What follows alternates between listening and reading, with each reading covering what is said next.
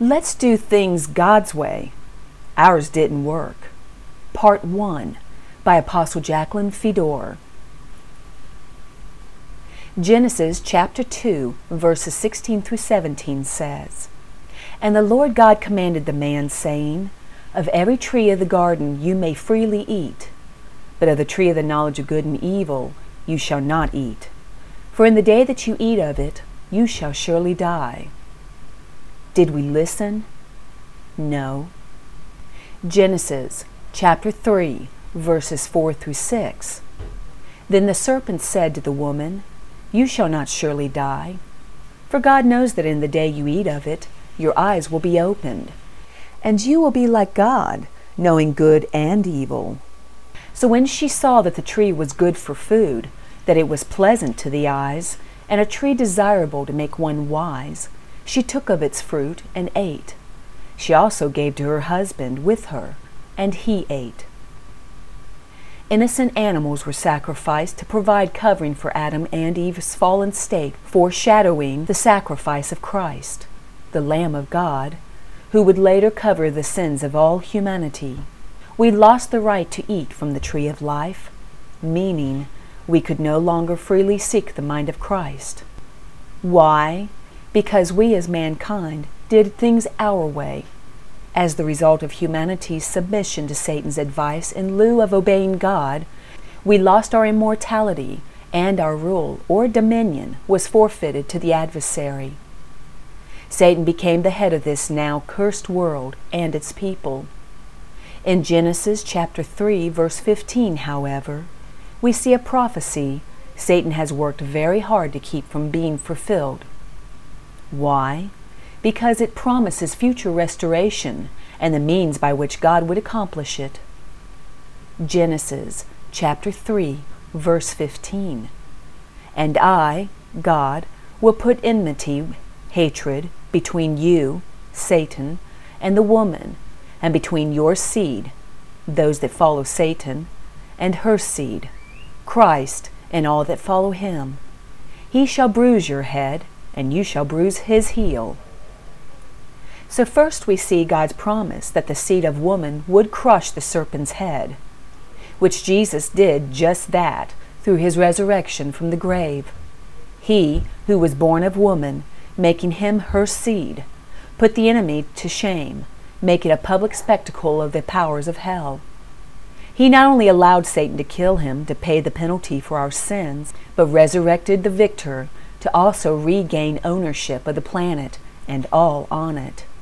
Succeeding in this, he also proved that he had the power over death, hell, and the grave. In fact, power over every other form of life, including Satan. There is, however, a future application also. Those that are born again through Christ are his blood covenant family, his seed, and are in his image. Because of his sacrifice through his blood and the word of their testimony, they will one day completely triumph over the seed of Satan. The seed, Jesus, will bring victory as the word of God is prayed, sung through praise, or spoken through prophecy by his body, the body of Christ. Women in particular will have a major part in this restoration. She who was instrumental in humanity's fall, in that she chose the wrong knowledge, will be used of God to restore truth, reversing the damage caused by Eve. Wisdom is being released to reveal the plan of God, bringing hope to mankind, and to victoriously strengthen the testimony of the church. Women and Satan are therefore more than ever at enmity with one another today. They are mutual enemies, however. Satan harbors feelings of pure hatred, a hostility expressed through active attack. She in turn releases truth that will stabilize the minds of those that love God and expose the adversary's schemes in these perilous end times. This truth is the sword that will bring defeat to Satan's seed, his body, Antichrist. Satan therefore holds a bitter animosity towards women, and his aim is to suppress her, stop her. Again, mankind has served Satan well by doing things their way. Even though Christ died for everyone's sin and deliberately allowed himself to be hung on a tree to remove the curses pronounced on both men and women, man has continued to treat women as if they were still under the curse. In general, thanks to Satan's intervention, man has repressed the very vessels God wishes to function through, to release his knowledge, reversing the bad choices made by Eve, and restoring the original perfect order of creation to this planet. Jesus said we are the salt of the earth. Salt preserves and cleanses. But think about it. It takes sodium and chloride in equal parts to make salt. Two different components, one a metal, the other a gas. But combined, salt is produced that is necessary for life. The point is, women as well as men must be given a place in church offices, as both giftings are necessary to be complete and victorious. By refusing to recognize the gifting of the female half of the church, God's house has become one of the most lopsided, perverted institutions on earth, with homosexuals, pedophiles, and money-hungry hirelings as leaders. This unnatural situation is a big part of the problem. The newspapers are almost daily reporting incidents of sexual abuse of children, misuse of funds, etc., in the church. Satan loves it. Much of the church today is seen by God as ugly wrinkled spots in the kingdom. Because of the empty religion and traditions handed down generation after generation, the unholy lifestyle is condoned, and today a major portion of the church is not even worthy of restoration. There is neither male nor female, Greek or Jew in the supernatural. All are one in Christ, but in this world, where the problem originated, Eve's folly must be rectified in the natural first. Mankind can then be harmonious with the whole of creation, complete in the supernatural and the natural, and all can be restored as in the beginning. Whether we want to receive it or not, there has been a spoke missing in the wheel of life that has been affecting all creation. To the proportion that Eve destroyed, women will release knowledge that will restore. As a side note, a previous example of this method of reversal being implemented to satisfy a curse was when Peter denied the Lord 3 times before the cock crowed, denying his fellowship with Jesus.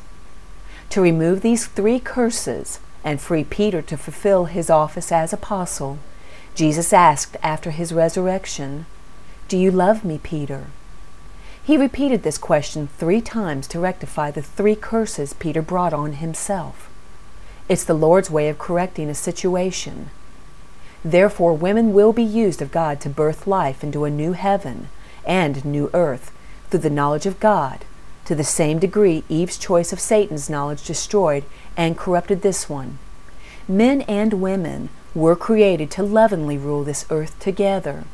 They were well equipped to have dominion and be fruitful in all things. Each were created with their own gifting and anointing. Wisdom flowed through the woman and understanding through the man.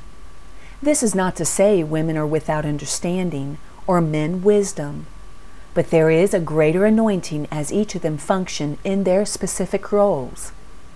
This was the perfect will of God, and Satan could not touch them.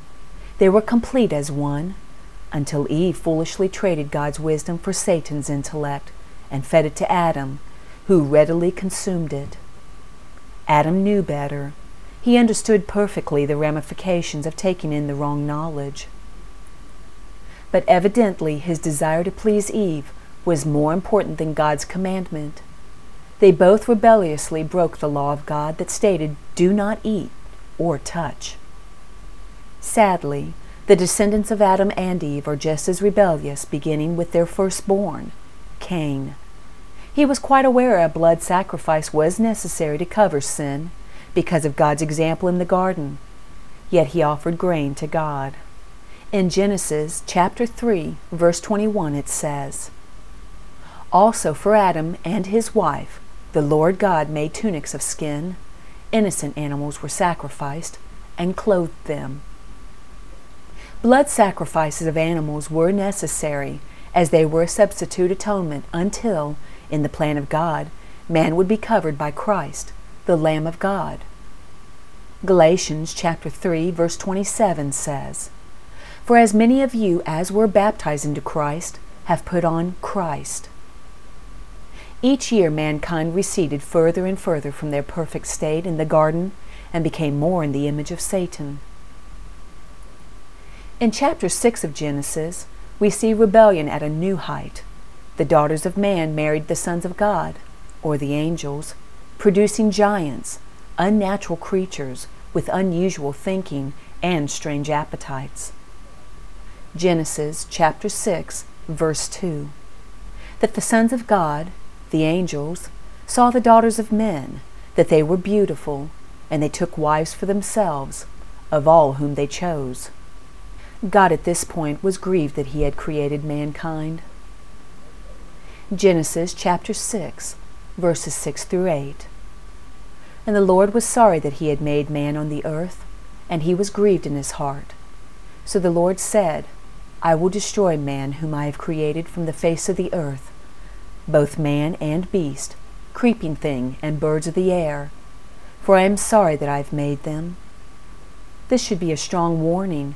God is the same yesterday, today, and forever. But Noah found grace in the eyes of the Lord. Only Noah, his 3 sons, and their wives, 8 people, were preserved along with pairs of each species of animal. Note, animals acceptable as sacrifices were taken into the ark in 7s. They would someday need them as, well, let's just read. Genesis chapter 9, verses 21 through 24.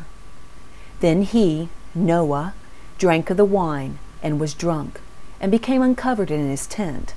And Ham, the father of Canaan, saw the nakedness of his father, and told his 2 brothers outside. But Shem and Japheth took a garment, laid it on both their shoulders, and went backward and covered the nakedness of their father. Their faces were turned away, and they did not see their father's nakedness. So Noah awoke from his wine, and knew what his younger son had done to him. Ham evidently did more than just look upon his father's nakedness. Therefore he and all his descendants became cursed. Mankind wasn't doing so well, and it only got worse as we grew in numbers. We read the scenario of the Tower of Babel, Sodom and Gomorrah, plagues on Egypt, on and on. The mishaps came about. Did man change? No. He continued blindly on, doing things his way, and failing miserably. In closing, the following blast will discuss the effect of man's rebellion on today's church and find how the world's problems can actually be corrected and all creation blessed. Therefore, before we become any more involved in the world's failure and marked as one supporting its systems, let's begin to do things God's way, as ours sure hasn't worked.